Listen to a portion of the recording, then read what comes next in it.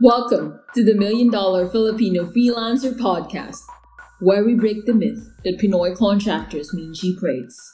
Just like how we realized that aswangs, undins, and kinakasan na tikbalang are all just fiction. There will be a select type of Filipino freelancers who will one day represent world-class results for our clients. Hosted by Neil Reichel, a Pinoy freelancer, agency owner, and entrepreneur who have seen it again and again that charging what you worth is not about race or heritage. It's all about the value you deliver and finding out what our clients really need. This is not for you if pabebe ka, nana feelings mo, and pa-victim ka. If you want to know the working strategies on how not to be a purita and position yourself during conversations where you don't need to explain what you charge, then we invite you to subscribe and watch out for our weekly episodes. Oh, tama ng overthinking. Let's start? Let's go. Proceed with caution.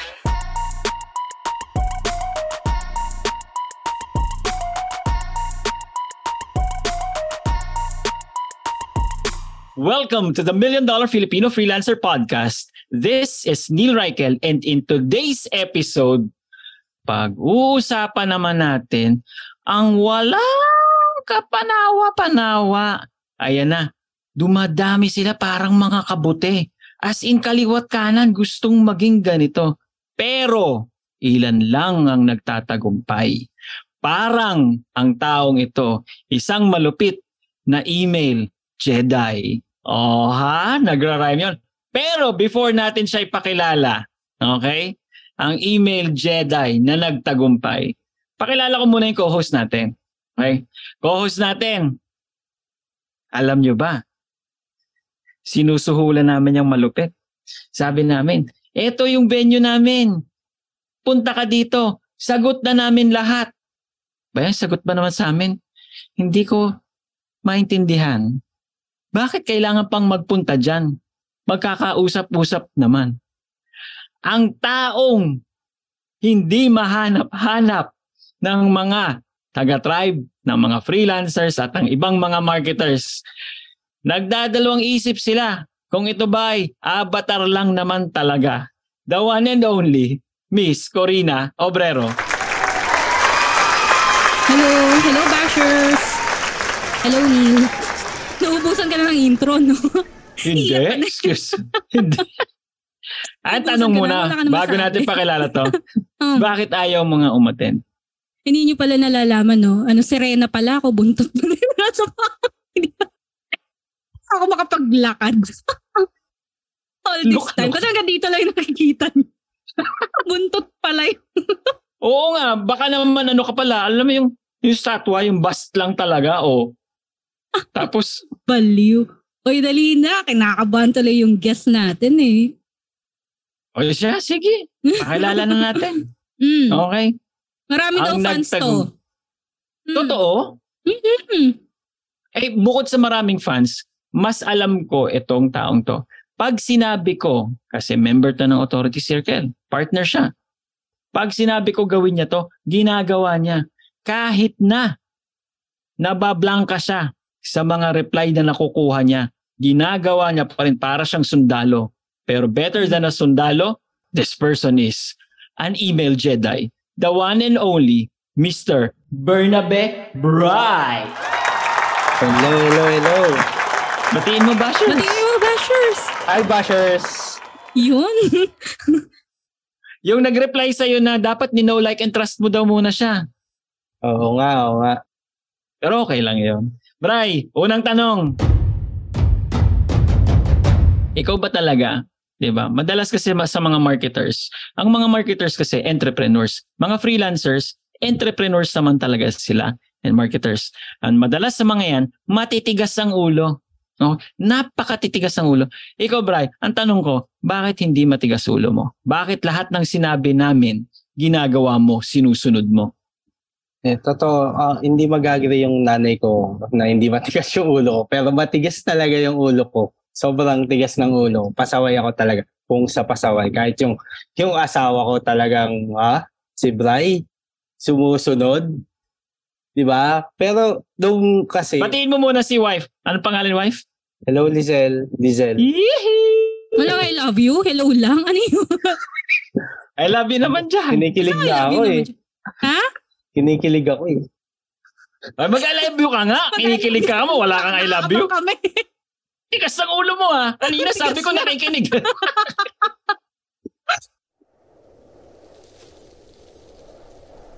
Abay, wala talaga. Dali na. Mag-I love you ka. I love you sa asawa ko, Lizelle Porcalia Pernabe. Yun, ang ganda na sound effects niya. Na-imagine ko na. Just pasok. Kaya ni Jazz. Kaya ng audio editor namin yan. Cheers. Yun. Matigas nga ulo. Siguro sa mga ibang bagay, matigas. Sa mga, alam mo yun, pag tinuruan siya ng mentor niya, galaw agad. Diba, Bri? Ganun naman dapat. Oh, dapat ganun talaga. Kasi kaya rin ako sumali, kasi kaya ako nag-team up with the authority circle is because I want my business na paangat, hindi palubog. So, sabi ko, kung ano man yung matututunan ko, I keep my mind open sa lahat ng possible kong matututunan. And ang sabi ko din sa sarili ko is to try yung kung ano man yung hack, strategy, tactics, subukan ko. Then, after na ako masubukan, doon ako mag-decide kung merong result or wala. Kung meron, go. Then, kung walang result, subukan ulit ng panibagong gagawin. Okay. Pinanggit mo, Bri, yung yung authority circle. Ang question ko sa'yo, marami namang ibang coaching programs dyan. Ano yung nakita mo sa authority circle? Specifically kay Neil. Kasi that time na pumasok ka sa authority circle, si Neil pa lang naman yung coach eh. Diba, Neil? Anong nakita mo? Bakit sa authority circle yung napili mo? Naalala ko kasi nagkatabaho kami ni Coach Neil. Bakit mo sinabi? Trip na yun. Oh, yes. Oo. Nagkatabaho kami. Sige. So, natuwa ako kasi nakilala niya ako na from tribe ako kahit alam kong hindi niya ako natatandaan. Arte mo! Excuse me. And it has nothing to do with Brian, no? Ano lang yan, alam mo naman matanda na eh. Talaga ulianin na. Okay, tapos? Tapos yun, ang ano ko kasi nun is gusto kong mag-build ako ng team at that time. Then mag-scale up na yung business since maganda yung nangyayari. Then sabi ko, yun nga, sabi ni Coach Neil pa nga sa akin, di ba? May pangbayad ka ba? Ganon, matapobre yan na. Hindi mo ba ibebenta yung atay mo para sumali sa authority circle? Sabi ko, ayos to ah. Yabang na ito ah. Okay, anong feeling nung sinanong ka ng ganon? Sabi ko, wala na eh. Talagang, alam mo yung gusto mo na talaga, gustong-gusto mo na talaga. Yung parang mamatay ka man, eto nang gusto kong gawin. So, kung ano mang mangyari, bahala na. Kumbaga, hindi kasi first time ko mag-avail ng coaching eh. Oo, tas mahal pa eh, no? Oo, tas hindi pa biro eh. Isang taon kong pagtatrabahuan yung before nung empleyado ko. Bago kitain, tas eto ko. Ibibigay ko lang sa kanya yung perang kinita ko. Tapos, hindi ko alam kung anong mangyayari. As first time ko, alam mo yung takot, as in takot na takot talaga ako. Sobra. Kung antipong parang nasa cliff ako, tas isang hakbang na lang, dedo na ako.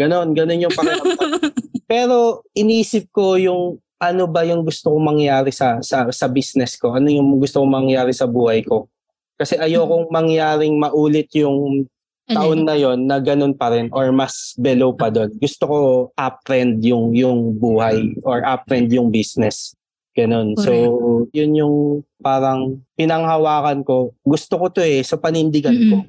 Tama. At saka, siguro share ko dun sa mga nakikinig sa atin. Hindi naman nag-start si Brian kasi ngayon yung mga makikinig sa atin, siguro kilala ka na, medyo nagkaka-fans na. Hindi naman ganun nag-start si Brian. When he started sa authority circle, alam mo yun, parang subok-subok lang, mag-webinar dito, meron bang gugusto, magpo-post ng fundraiser, meron bang magkakagusto.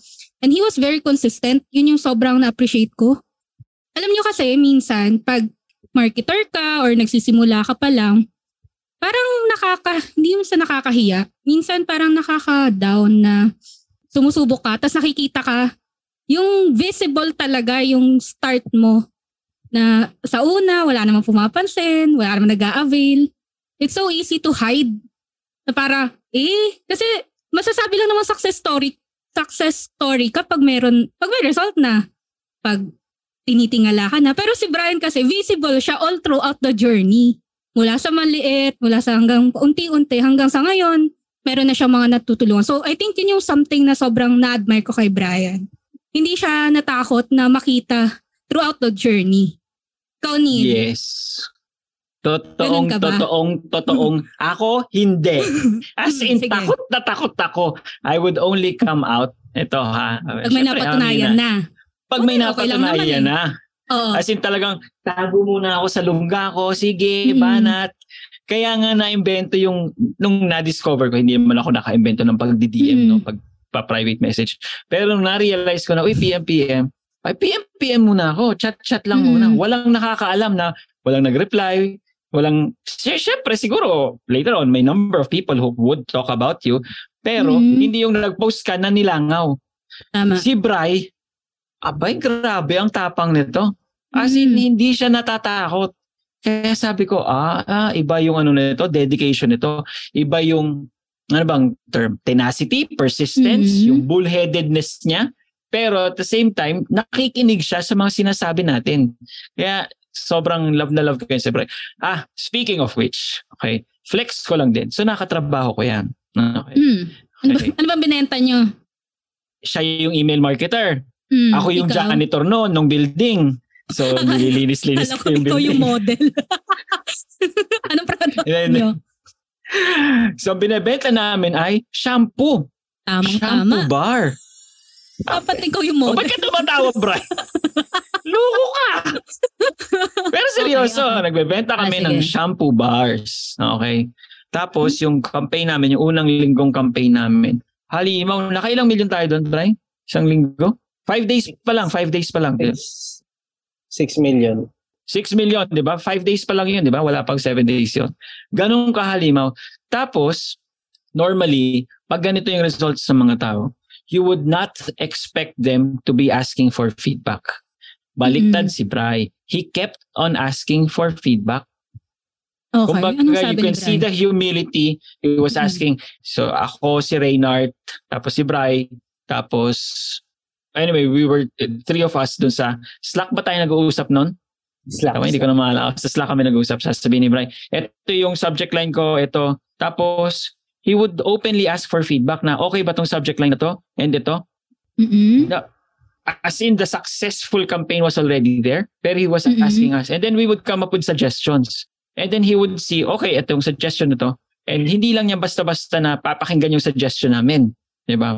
Kasi sa iba, sige gawin natin. Siya itetest niya pa muna. Okay, meron ako malita sa sample audience dito, tetestingin ko muna dito. Tapos ito yung nanalo, sige, ito yung gagawin nating subject line. Sabi ko, may utak talaga to. Sabi ko, hindi basta-basta. Sabi ko, pwede. And ito for full transparency, okay? Si Bri is not the best when it comes to grammar and English language. And I told him about it. And alam mo, sabi lang ni Bri, thank you. I'll be more careful with the grammar, ganito. And kahit naman ako, hindi naman ako yung perfect sa grammar, di ba? Naman.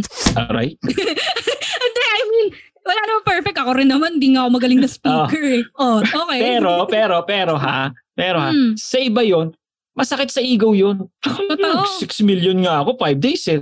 Tapos ito, sasabihan mo tungkol sa mga ganyan, grammatical errors. Pero si Bri, hindi. So there's that humility, tenacity, persistence, which leads me to this question. Okay. So anyway, nung katrabaho ko si Bri, okay na okay kami talaga. As in, okay kami. Sobrang happy akong katrabaho. Ito yung tanong ko.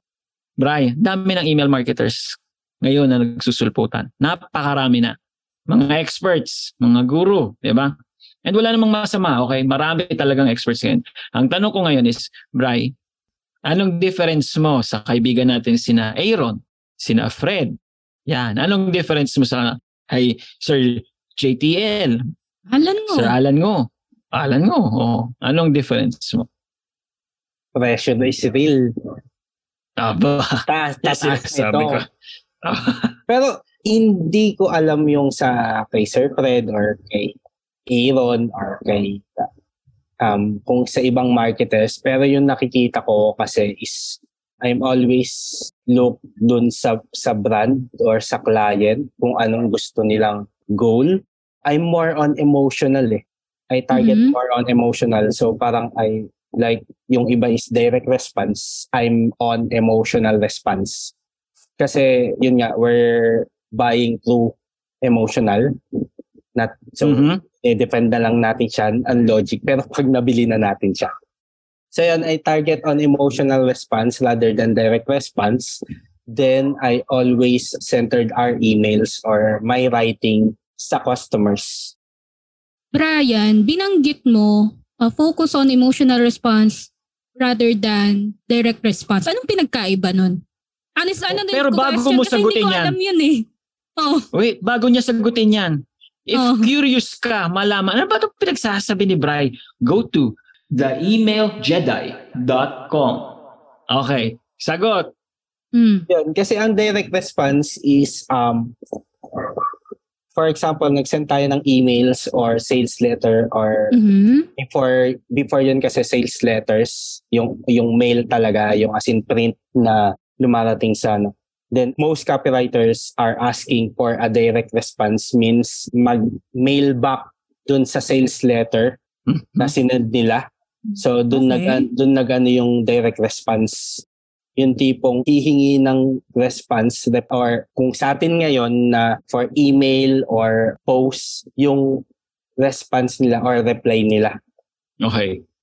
Then yung sa emotional response naman, after reading the emails or the sales letter, we're encouraging or feelings, emotion as response dun sa sales letter sa email. So we focus, let's say for example, dun nga sa brand na tinulungan namin before is they're selling shampoo bars, hair loss and stuff. Since most of them are struggling hair loss, we're targeting yung emotional side. Ano ba yung feeling na nagkaka-hair loss ka every time you take a bath, then you hair comb your hair, tapos may mga strand ng hair dun sa kamay mo, or every time na nag-shampoo ka is may mga nalalaglag na hair strand. Nalalagas. Oh. Exactly. So we target yung ano ba yung nararamdaman ng customers every time. Kasi hindi naman nila yung sinasabi. Hindi nila pino-voice out na pag naliligo ako, hindi nila pino-post mostly. Di ba? Hindi nila inano. So, we extract yung feelings na yun. Yung takot na yun, na feeling nila baka may cancer sila. Oo. Okay. Di ba? Yung old school na reaction na baka may cancer ako. Kasi tayo mag-isip eh. So we try to look yung mga reaction na yung feelings, emotions na yon. Then kinoconnect namin dun sa benefit ng product. Actually, naalala ko na, yung isa sa mga email campaigns sa sinulat ni Bri doon was this. Diba?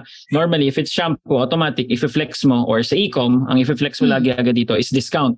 Buy now, press now, okay, you have 24 hours to avail of this discount. Tapos susunod doon is get shiny hair, grow, ganyan-ganyan. Gitu. Si Bri naman, ang atake niya was that the hair loss that you're seeing on your bathroom sink is not normal.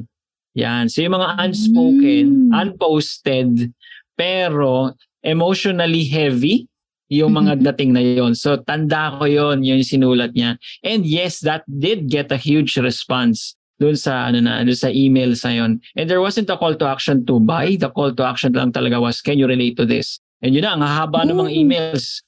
Like, there were a handful of mga nag-reply saying na she was battling cancer. Diba? She was battling cancer. And the only shampoo that she can safely use na wala yung mga chemicals na to was yung brand na yon, yung shampoo bar. Tama ba, Bri? Pwede ba i-shout out? Oo naman. Shoutout yung brand. Shoutout nyo na. Ano pangalan? The Echo Shift. Yan. The Echo Shift. Lakas yan. The best yan. Bri, eto naman yung tanong kong susunod, okay? Kasi sinasabi mo nga dito, dun sa Facebook group mo nga, di ba? Ano yung pangalan ng Facebook group mo? Ay, oo. Anong Facebook group ni Bri? Para makapunta yung mga bashers doon. Ecom Email Marketing PH. Yan. Ano mga Okay. sinishare mo doon, Bri? Bakit magiging interesado ang isang basher pumunta doon? Mostly naman, ang sinishare ko doon is yung experience ko working with clients. Then, Mhm. yun nga, may mga bashers ako, doon ko pinopost. Okay. Kung may mga haters ako na hindi wala naman akong pakialam sa kanila, as long kung hindi nila ako gusto, di ba? So, pinopost ko doon.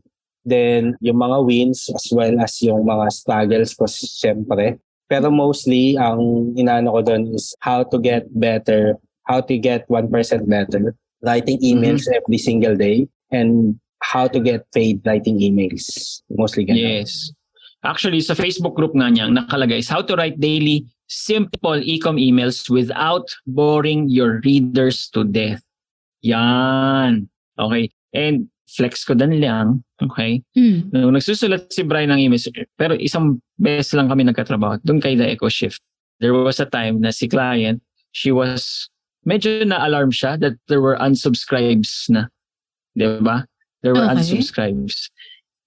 And we noticed that yung unsubscribes actually were a good sign din kasi it somehow woke up itong mga taong to from the email list and sina, uy, teka, relevant pa ba tong mga emails na natatanggap nyo? Ibig sabihin, all the other emails hindi nila binabasa, they weren't opening up. Pero the subject lines sa sinusulat ni Bri, biglang binubuksan nila. And dahil nag-unsubscribe sila, gumaan yung email list ng kliyenteng to. Gumanda deliverability, bumaba ang binabayaran sa subscription. Tumaas ang efficiency or yung conversion rate niya. Klaviyo ang gamit mo nun, di ba, Bri? Yes, Klaviyo. Okay. Bri, bigay ka ng isang simpleng hack lang. Sabi mo, how to write daily simple e-com emails without boring your readers to death. Ano yung top 1 na nasa utak mo pag sinasabi mo yun? Story. Yes. Pero paano ka makakakuha ng story? Halimbawa, nagbebenta lang ako ng, pero nga, shampoo bar. Anong story dun na makukuha mo? Kailangan bang kulitin yung kliyente? Ano ba story ito? Ano ba story ito? Or ikaw ang kumukuha na lang, ikaw ang gumagawa? Lalo na siguro kung ang product na napunta sa'yo is something na hindi mo naman nagagamit. Sabihin natin ano to? I don't know kung tumatanggap ng ganong kliyente si Bryce. Sabihin natin pang babae lang talaga yung product na yun. Sakto, kasi lahat na naata ko, pambaba yung market. Nagbenta yata ng leggings dun eh. Leggings ba binibenta mo noon? Di ba, Bri? Leggings. O makeup ba yun? Ko, paano pag menstrual cup? Makeup, kinarate. Menstrual, yun yung client ko ngayon, menstrual. Mayroon ka bang Mayroon ka bang third eye? May ESP ka? Okay, sige, paano? Totoo, talagang naano ko is pang babae. Hindi ko alam bakit, pero I go with the flow. So, client yan, sino ba naman ako para tumanggi, di ba? So, ang ko is, ang ginagawa ko mostly is tumatambay ako sa Quora. Saan? Sa Reddit. Quora. Yes. Okay. And saan daw? Sa Quora. Saka sa Reddit. Ang rinig ko, alam mo kung ano rinig ko? Porak. Porak, Pampanga. Ano ba bing? Quora. Yes, Quora. And then, Okay. Then doon ako naghahanap ng mga related na sinasabi ng mga tao about sa product. Then pag walang-wala sa testimonials ng brand. Kasi mostly gold mine yun na hindi na natin. Since eto na mismo yung sinasabi na nila mismo ng mga customers kung ano yung naitulong ng product or ano yung hinahanap nila sa product. So why don't we turn it into a story? Targeting yun nga ang emotional and feeling ng mga customers, then use it against them or use it to help them. Correct. Grabe yung against. Tama. To help them. So, bigyan mo ako ng sample, Brian. Pinakamahirap gawan ng story or gawan ng email. Parang, wala mo interest dito. Wala, hindi ko ito magagamit. Pero nagawan mo. Ngayon kasi yun nga, yung client ko ngayon is selling menstrual and menopause. Ano ba namang alam ko sa menstrual? Saka ano ba naman ang alam ko sa menopause? Anong product to, Bri? Supplement siya. Okay. Supplement siya, helping yung ano to, anti-cramps, hot flashes. Kasama na yun. Kasama na yun. Ngayon ko lang din na nalaman yung mga term na yun. Yung mga bagay na yun. Okay. So, bilang lalaki, hindi ko alam yun. Diba? Ang alam ko lang is yung ibili yung asawa ko pag meron siya. Mhm. Yun lang alam ko. So, what we did is, nagtambay ako sa Quora Mhm. and sa testimonial page or dun sa Trustpilot, yun yung gamit ng Okay. client na testimonial getting. So, tambay ako dun. What I did is, since hindi nga ako familiar, Mhm. so I rate those story, then yung science behind or yung clinical mga terms na yun para maintindihan ko kung ano ba yung reason bakit nila na-experience yun. Mhm. So then, I create a story based dun sa mga nakuha ko. Mhm. I combine yung story sa Quora. Mostly kasi sa Quora, maganda sa Quora is you can ask yung question related dun sa struggles mo. Mhm. Then, syempre, yung mga marunong or yung may mga experience, mag-share din sila ng experiences nila. Mhm. Which is, yun talaga yung gusto ko. That's why I fall in love with Quora. Mhm. Kasi sila na mismo, as in parang copy-paste na lang ako. So, ini-structure ko na lang yung line by line. Mhm. Dahil doon, mas madali yung naging trabaho ko. Though Tama. wala akong experience or wala akong alam dun sa product. Mhm. So, what I did is, inalam ko kung ano yung reason or ano yung clinical. Kasi medyo critical kasi nga clinical. Where Mhm. we don't guaranteed na yung product na magwo-work since may case-to-case basis siya. Mhm. So, subjective siya. Hindi lahat ng menopause will experience case 1 or case 2. Tama. So, yun. Uy, magandang hack yun yung sa Quora, sa Reddit. Kasi mostly doon experiential. At kapag experience ng sinishare, emotional, tamang-tama, di ba? Parang story and emotional response. Either you love it so much or you hate it na talagang, alam mo yun, may mga nagmumura pa, parang sinusumpa pa. Pag pangit talaga ang product, di ba? Pag maganda naman, talagang yung pagka-love nila sa product, kitang-kita din sa review. So, magandang hack yan. So, sa mga aspiring e-com email copywriters, yan, isa sa mga hack ni Brian. And yun nga, sinabi niya, halos copy-paste na lang. You don't have to overcomplicate it. Hindi naman kailangan. Kasi baka yung iba parang, paano ba to? Dapat kailangan ko ng sobrang talino na sobrang in-depth na research. I mean, of course, dapat naman talaga hinuhon natin yung craft natin. Pero dun sa hack ni Brian na yun, napadali na yung kung starting ka pa lang or hindi mo talaga alam saan ka huhugot ng idea kung mga products na, alam mo yun, parang gagawin sa menstrual stuff, lalaki ako. Ayan. Maganda yung hack na yun. Quora and Reddit. Ikaw, Neil, ano masasabi mo doon? Ka naman. Noong araw, nung ako nag-copywriter, yeah. Okay. Share mo na experience mo. Ano na mga pinaghugutan mo? Ang tinitingnan ko lang, Amazon reviews. Amazon reviews nila, 3 stars, 2 stars, at saka competitors nila. Tapos, syempre, bida-bida ako, yabang-yabang ko sa client ko. Babanatan ko ng New England Journal of Medicine para lalagay ko lahat according to a random double-blind placebo, ganyan. Pero, ito naman yung downside nun, realizing from what I just learned kay Bri, is that every copywriter that I know of nung time na yon was doing the same thing na puro logic lang. Okay? Na dahil ang katawan mo ganito, dapat ito yung kinetake mo, ito yung mga supplements, ito yung mga imbalances ng hormones mo, ito yung dapat nangyayari sa'yo. Pero, hindi ko natatamaan yung emotional side. Diba? And I think the emotional side talagang is the more, potent when it comes to purchasing. Hindi sila after dun sa the discounts. After talaga sila, do you really understand where I'm coming from? Yun. Pwede. So it's personal Oo. Diba? Pag personal kasi yung atake mo Pag personal yung atake mo, mas mapapabili ka talaga. Saka yung sinasabi nila na you buy with, with your emotions. Tapos, you justify with logic afterwards na rin. Oo, saka lang yun. Pero ito yung mga parang gaga. Alam mo yung bibili sa mall, bili siya rubber shoes. Tapos pagkabili niya. Hello, no. Shop. Hi, Noel. Bibili siya Okay. rubber shoes, di ba? Tapos pupunta siya sa kabilang tindahan para lang makita kung mas mahal ba yung pagkakabili niya o hindi. Imbis na umuwi na lang siya, di ba? At masaya na siya sa rubber shoes. I-check niya pa, saan kaya mas mura? Hala, naisahan ako. Hala, hanggang sa, eventually, syempre, makakahanap talaga siya ng You feel tindahan na bad mas nakamura. Oo. Eh, yun yung Ginagawa mo ba yun? Noong araw. Bakit? Eh, hindi naman ako nakabili. Siya yung kinikwento niya. Hindi ako nakabili kasi nakakita lang ako tapos makakahanap sa kabilang tandaan. Alam mo yung 3 taon kang nasa Mendres, paikot-ikot ka lang doon sa Mega Mall para lang tignan yung Paris na sapatos tapos hindi mo mabili-bili. Mendres. Hi, Mendres. Okay. Okay, going back. Bri, eto naman ang tanong ko. Okay. Sabi mo nga, you can earn $1,000 a month writing e-com emails, di ba? Yes. Maraming dudero dito. Okay? Bakit hindi na lang yung mga kliyente nyo na magsulat ng mga emails sa yun? Makakatipid na silang $1,000.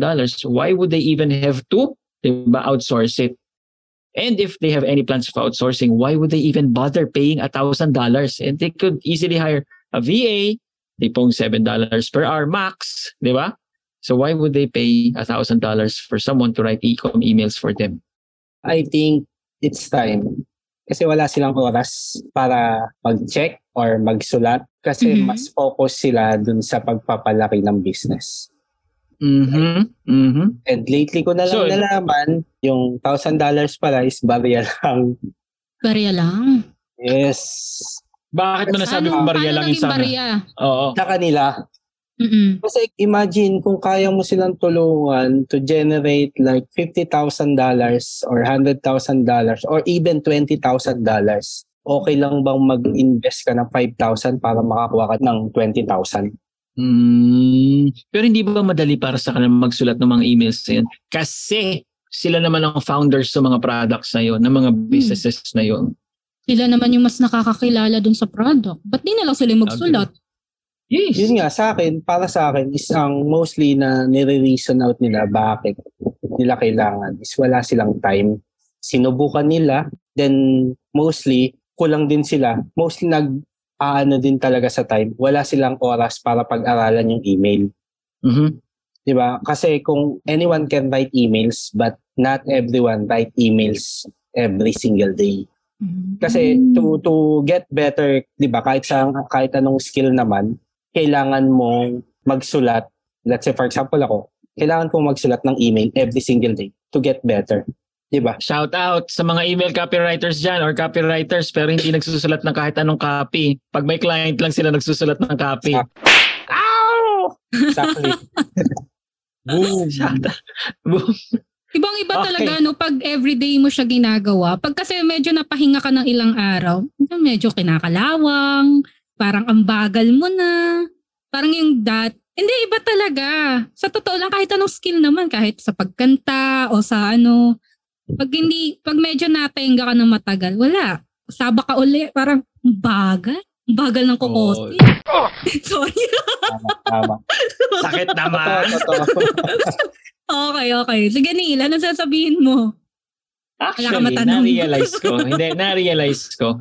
Yung sa tanong kong yun, as copywriters, siniisip lang natin, ang dali lang naman magsulat ng emails, diba? And sabi nga ni Bri is that it's time that they don't have.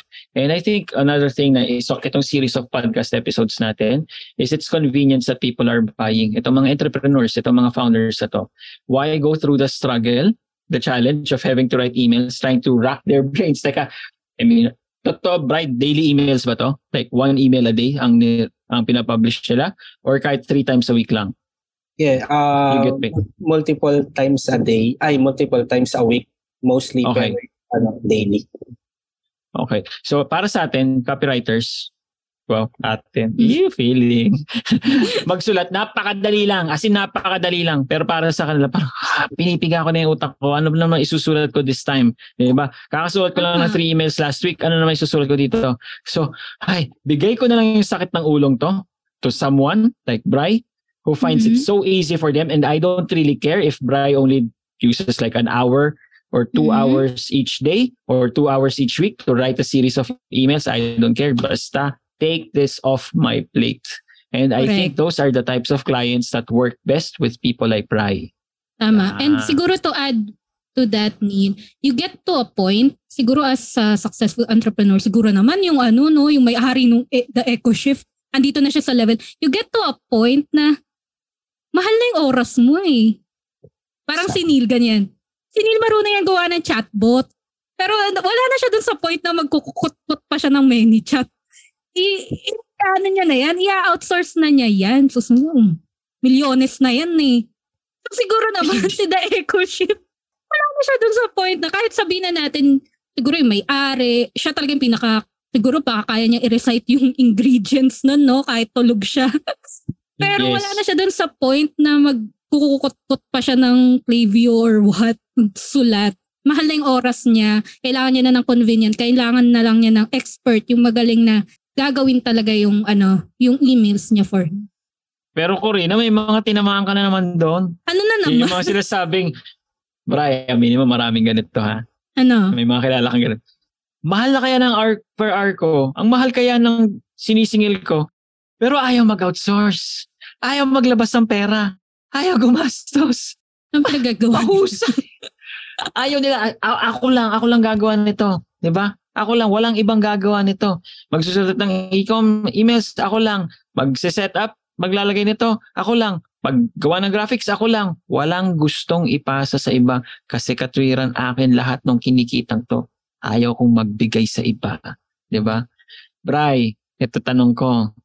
Ikaw, pag nagsusulat ka ba ng emails, focus ka ba sa sulat or pati lahat, pati design, ikaw din ang kumukuha? Nung nag-start ako, talagang lang ako. Wala akong design. Talagang plain text lang yung email ko. Tapos para lang nag-a-add ako minsan pag kailangan ng images and logos. Pero pinaka-minimal na yun, isang image lang sa per email. Ganon. So, lately na lang ako tumanggap ng client na priority yung design. Since branded, gusto nila na So, ang ginawa ko, kwento ko lang, nag-no na siya sa akin. Nag-no na yung menstrual. So, tinanong ko bakit, anong problema? Price ba? Or strategy? Wait. Kailan siya nag-no? Nag-no siya while working with you or nag-no siya before working with you? Before working, after ng DC. Okay. DC, then so initially ayaw niya. Ayaw niya. Oo. Okay. So, sabi ko, bakit? Siyempre, bias ako sa gawa ko. Bakit? Ang gwapo-gwapo ko. Didecline mo ko. Glass skin ako. Wala ka na makikita mas pogi pa sa akin. Hindi. Ano sabi mo, Brian? Siyempre, feeling ko, ang ganda nung gawa ko. Ang ganda yung strategy ko. Ang ganda nung lahat. Tapos, excited na ako magsulat. Ganon. Sabi ko, bakit? Price ba? Or yung strategy ba? Yun unang naisip, no? Price ba? Mahal ba? Okay, sige. Siyempre, yun lagi number one. So, sabi niya, since the brand is more or hard on design, as you can see naman. So, sabi ko, what if I hire someone that great and design emails? Would you hire us to handle your email marketing? So, nag-yes siya. Okay. So nung nag-yes siya, ka ng ibang tao. Tama ba? In-onboard ko siya. Nung nag-onboard or nag-yes siya, nagbayad siya. Saka lang ako naghanap nung magde-design ng emails. Oh, okay. Ganon. So, syempre, turo mo yan eh.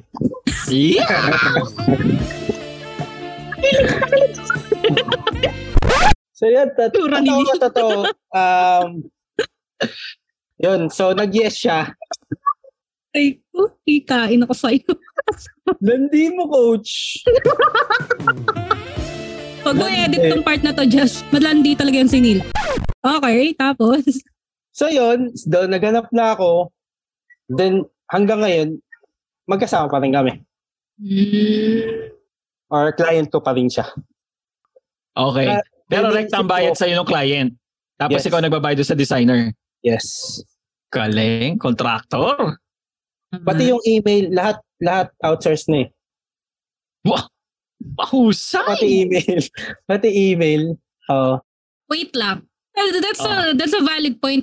Neil, ikaw ba, naranasan mo nang maging nasa contractor side ka naman? Tapos nalaman mo na, ganyan pala yung china-charge. Tapos sa akin, eto lang. Ano feeling? Ay, masakit.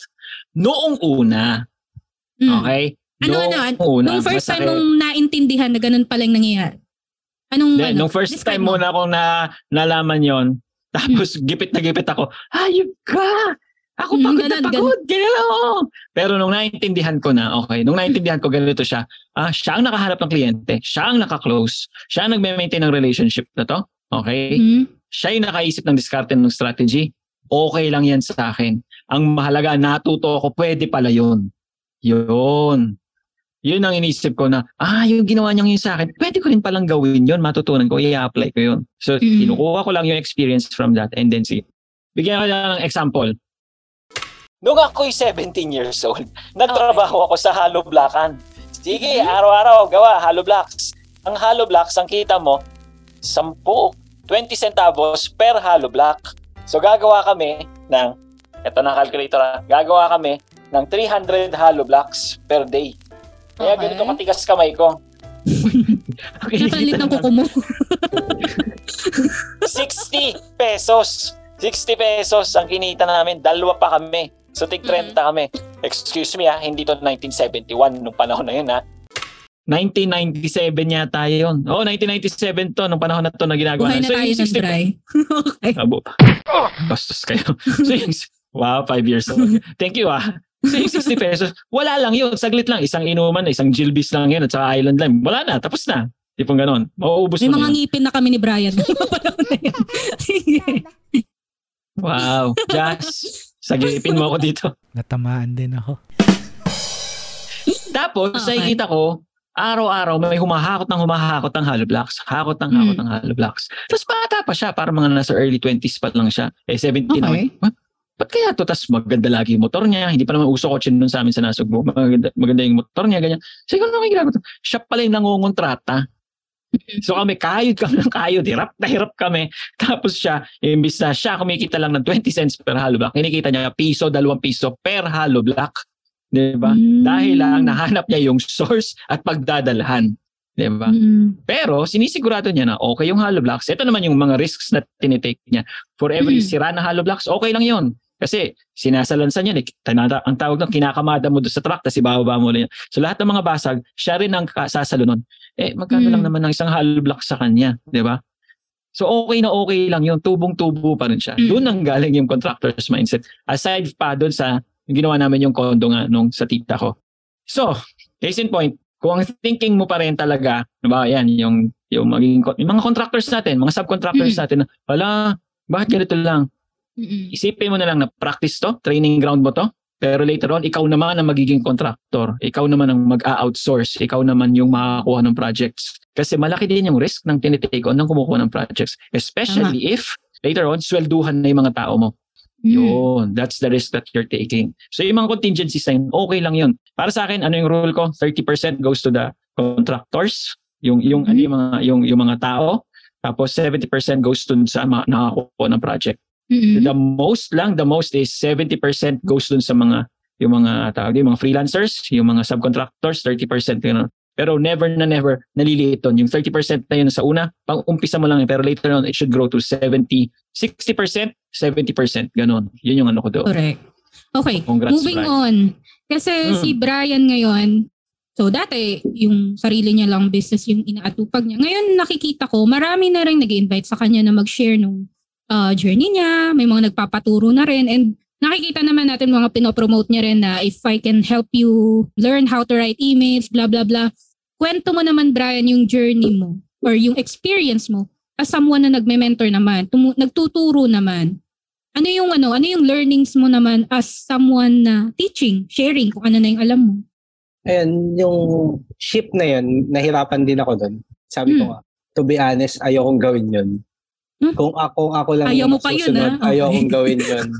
Bakit? Kasi, first of all, mas okay na ako dun sa client sa client work. Kumbaga, nakakapag-Jollibee naman kami pag gusto namin. So, matiwasay na yung buhay ko ng client. Nakaluwag-luwag na. Nakaluwag-luwag na ako. Then, yun nga, kasi parang ibang biz. Teaching is another biz na compare sa just writing emails. So, sabi ko din na yun nga, maraming nagtatanong kung nagme-mentor ako or nagko-coach ako or kung nangihingi sila ng tulong sa business nila. Then, sabi ko, kung kaya ko, I'm doing myself a disservice not helping these people knowing that I can. Tama. Diba? Kasi before, nangailangan ako may tumulong sa akin. So what if sila hindi nag-step up? So wala ako ngayon. So this time, I need to step up my game para mag-lend ng hand ng help dito sa mga dating kung nasan ako before. Diba? Kasi it's like paying it forward na what if kung tong 5 taong to or kahit isa lang na matulungan ko, then ma-attain din nila yung buhay na gusto nila. Then marami pa silang matulungan.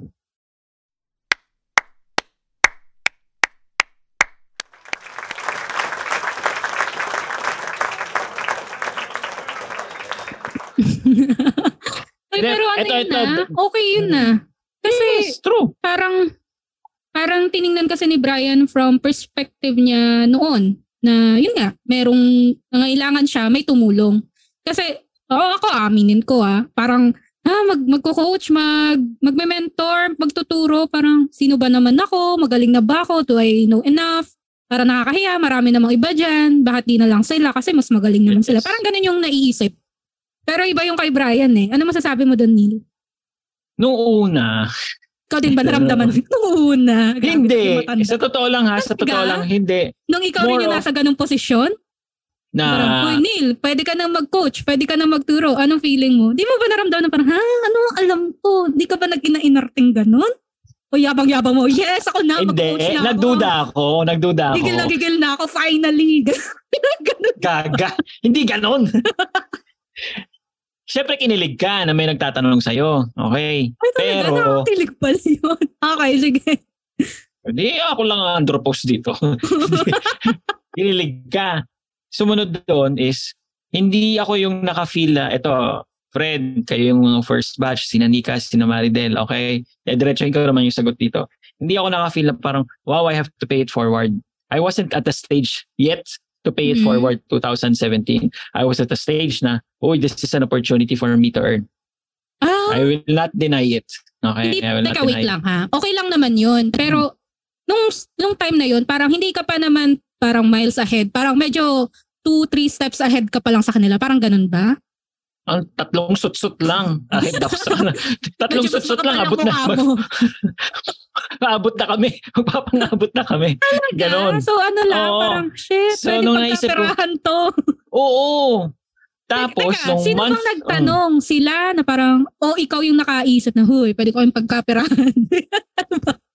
So, may course kaming nilaunch ni Sean din. Maraming naging masaya naman doon. Tapos, sabi ko, sige nga, gumawa nga ako ng parang ng mastermind. Ang pangalan niya nung una ng Authority Circle is Packet Just Do It. Yan. Okay. So, the goal was for people who were overanalyzing, mga overthinkers na, sige, ganito. Pero, kailangan accountability, guidance, gano'n.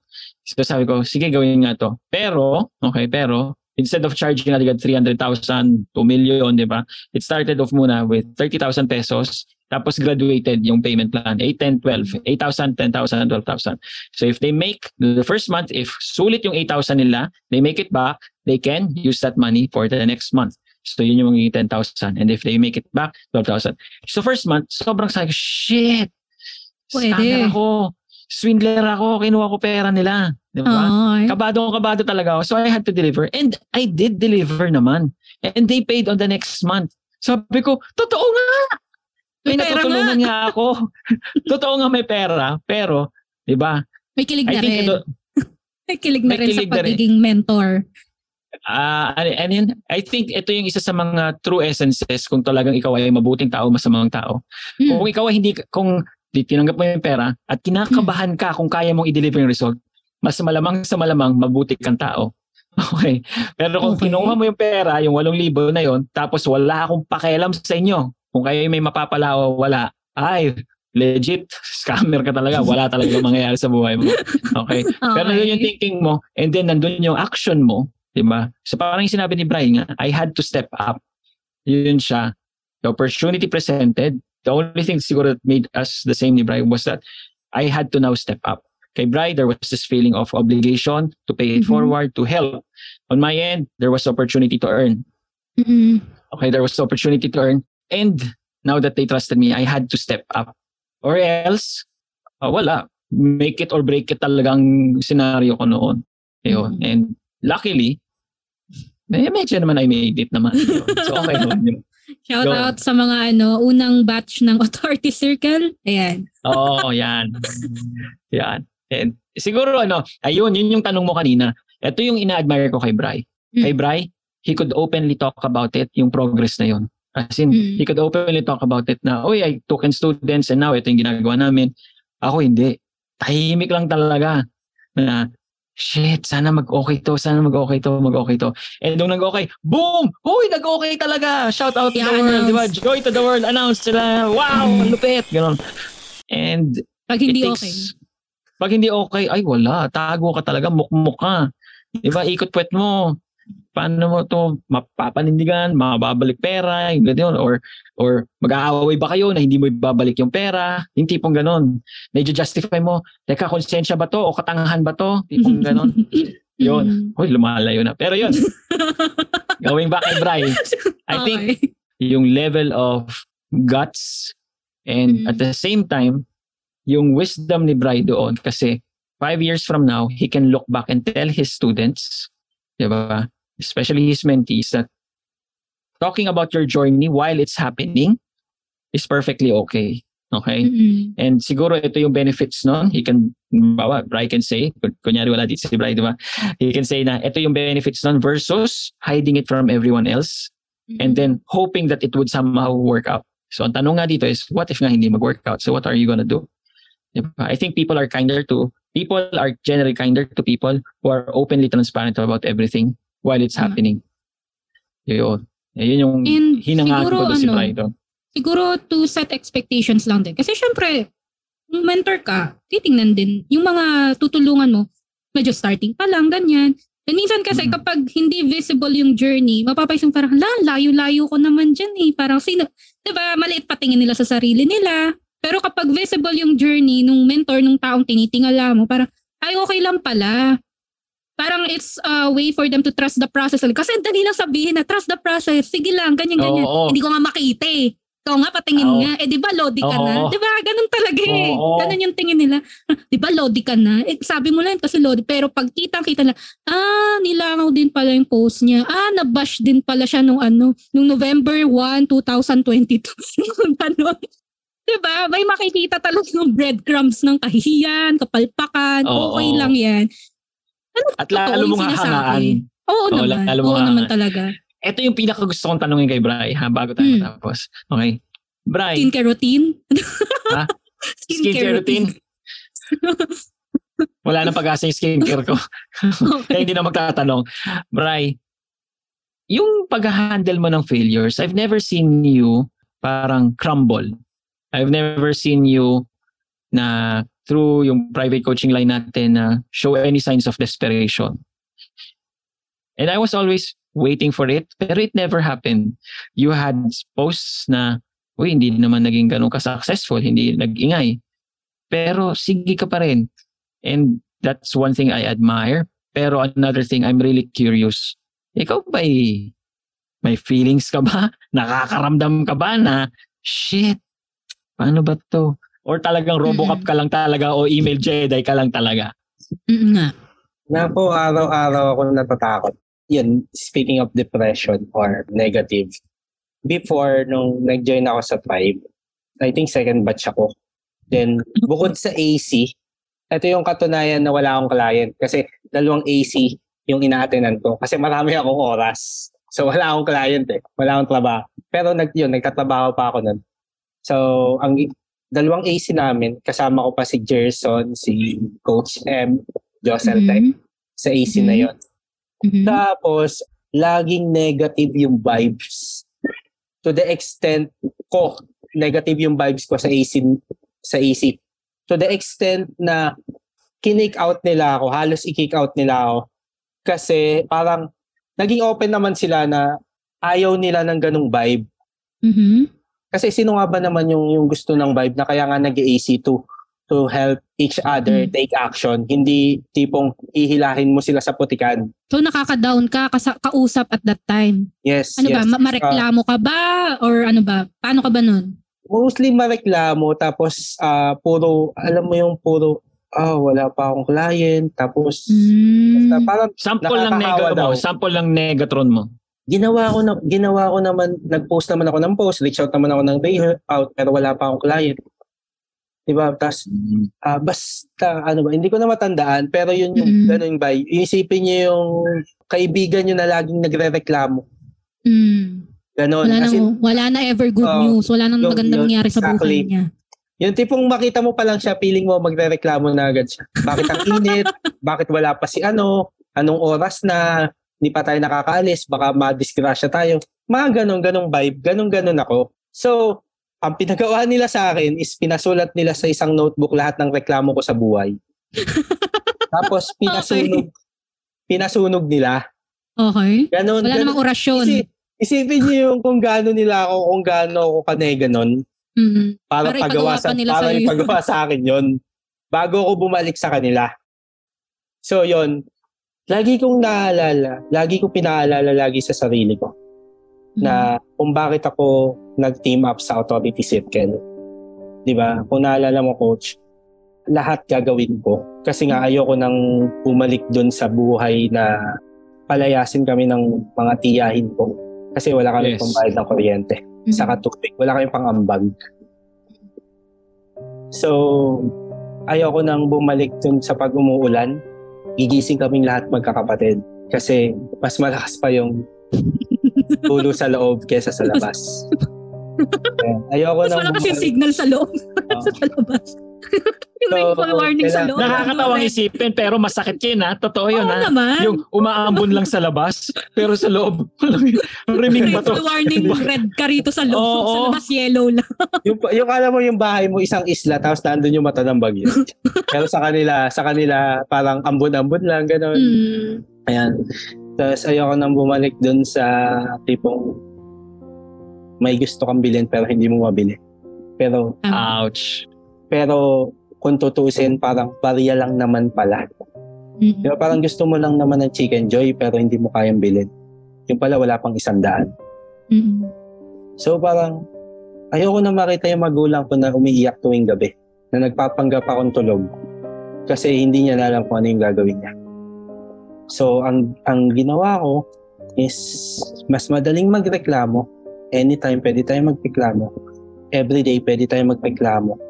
Pero wala namang mababago yun sa sitwasyon natin ngayon.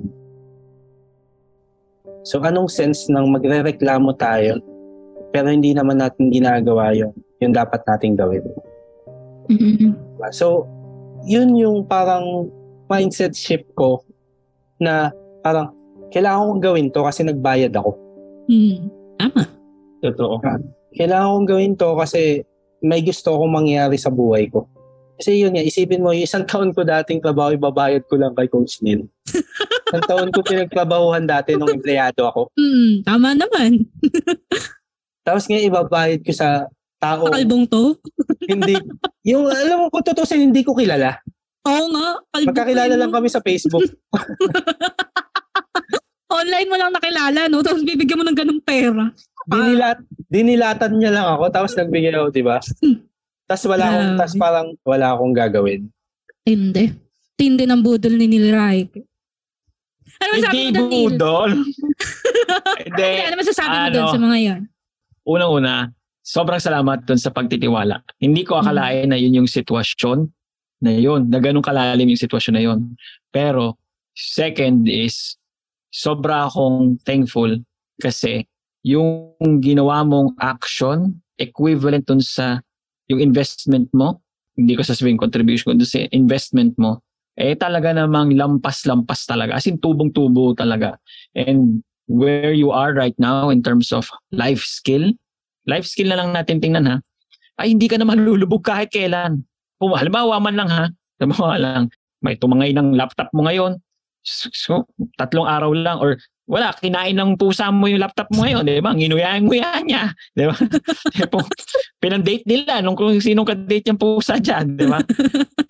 Parang sasabihin mo, shit, bad trip yung laptop ko, pero 3 days, 4 days, uy, may bago ka ng laptop.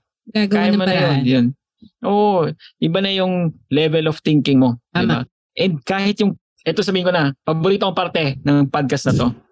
Ito, alam mo yung part na, ang dami palang, di naman drama kung sasabihin. Sabihin na natin drama, mga hugot sa buhay. Pero, sinasabi ni Brian yung journey niya.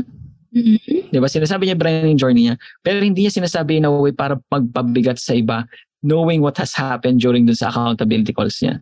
Kumbaga, he has now realized it na I don't need to throw my weight around.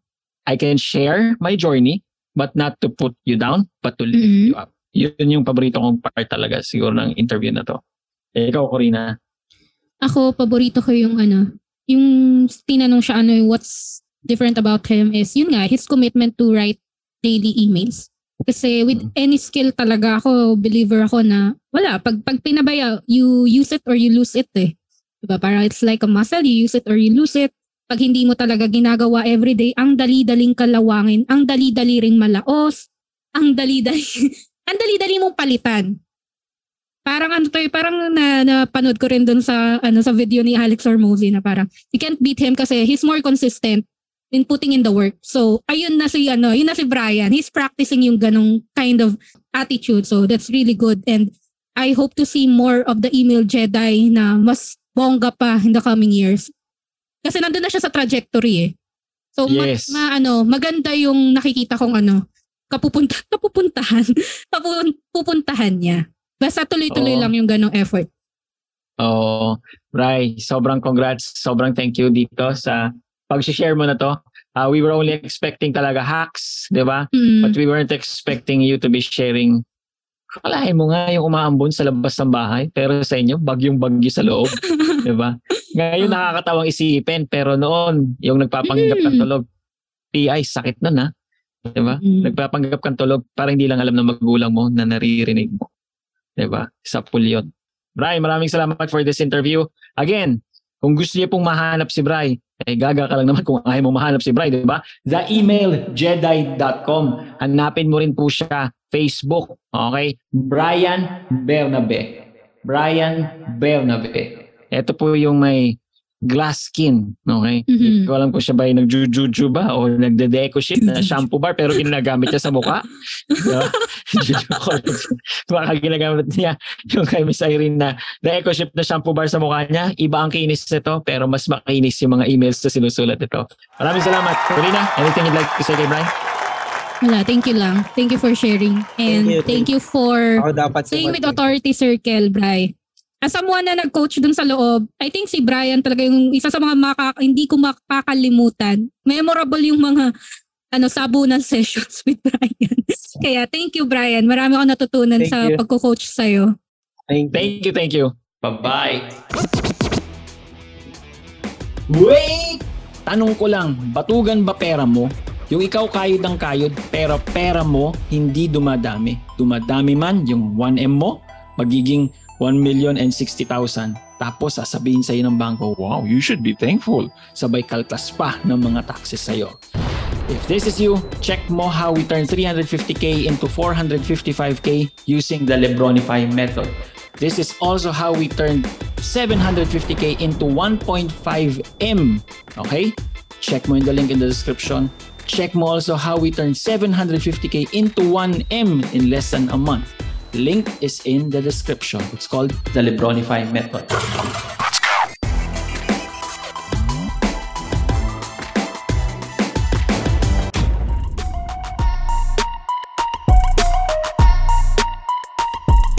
Yon!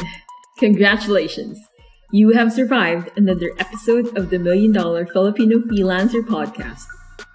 If you want more Sabu na Tanong Feeling session, go download all the other episodes. If talagang hungry ka for more of our content, go to our Facebook group. It's linked in the description below. You can also tag us on Facebook and Instagram kung meron kang topics that you would like us to discuss. If gusto mo kami shoutout, okay din kami. Adios!